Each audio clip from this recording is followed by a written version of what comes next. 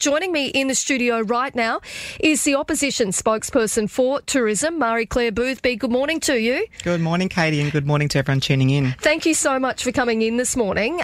Marie-Claire, what is the concern here?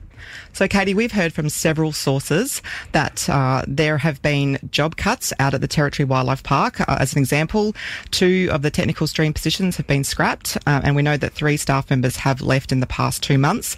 We have also heard from credible sources that the monsoon forest will be permanently closed. Emus have been removed, and dingoes and buffaloes will be removed.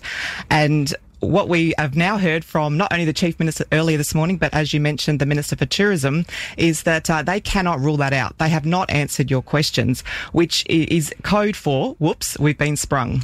Do you reckon, though, do you think that maybe the Wildlife Park has had to make some sort of cutbacks due to the COVID situation? Could it just be that? Katie, this is what $9 billion worth of debt looks like. It means that when we have something that needs our support, this wonderful tourism attraction and something that families love so much here in the Territory, and we need to put money into it, it means it's not there. It's not in the cupboard when we go to find that money. Have you had the opportunity to talk to any of the staff out there? I know that some of them obviously wouldn't be overly keen to talk to the opposition about it because they'd be worried about their job security and that kind of thing. But have you had the opportunity to talk to anyone, and what have they sort of been saying?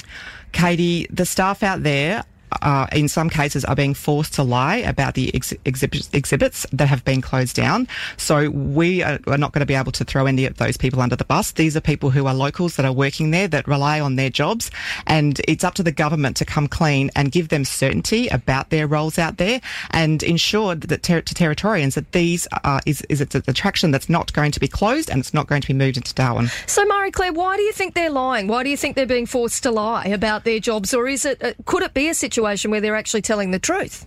Well, that's what we want the government to come clean on, is why are these people who are working so hard for the Territory Wildlife Park and for Territorians being forced to not be able to say anything? I mean, the government shouldn't put anybody in that position. So what's your big concern here? Are you really worried that they're sort of making plans, they're cutting things back because you are concerned that they're really going to close the wildlife park? I mean, it seems like it would be an absurd thing to do. It's a real Territory icon.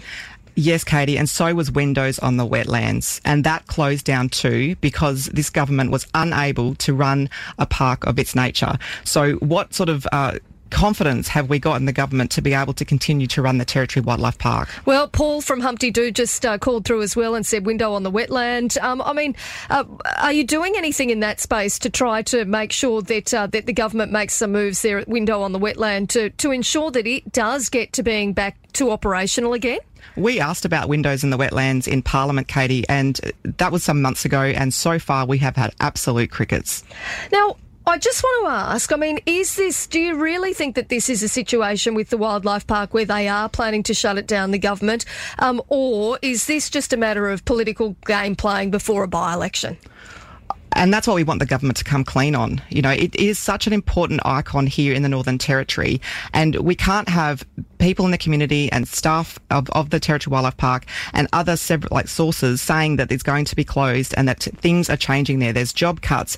There's the monsoon forest that's going to be closing. Emus have been removed. Dingoes and buffaloes have been removed. We can't have this kind of uncertainty, and we need the government to come out and put back the certainty for Territorians. I mean, the Minister for Tourism did say this morning that they've got no plans to close it down. I mean, is that enough? No, she fobbed it off to the Minister for Parks. So, no, that's not enough. We need the Chief Minister and the Minister for Tourism and the Minister for Parks to come out and clearly say what are the plans for the future. The future at the moment is uncertain, and we need them to be absolutely clear, because what we've seen in the past is they say one thing and they do something else. Well, Marie-Claire Boothby, there is no doubt that it is a location that a lot of Territorians really love. I know that the school students go out there for school camp and that kind of thing, so it is something that we'll certainly keep an eye on and continue to ask about. We'll see if we're able to get the Minister for Parks on the show and find out a bit more. Thank you very much for your time this morning. Thanks, Katie. That's Marie-Claire Boothby there, who is indeed the Shadow Minister for Tourism.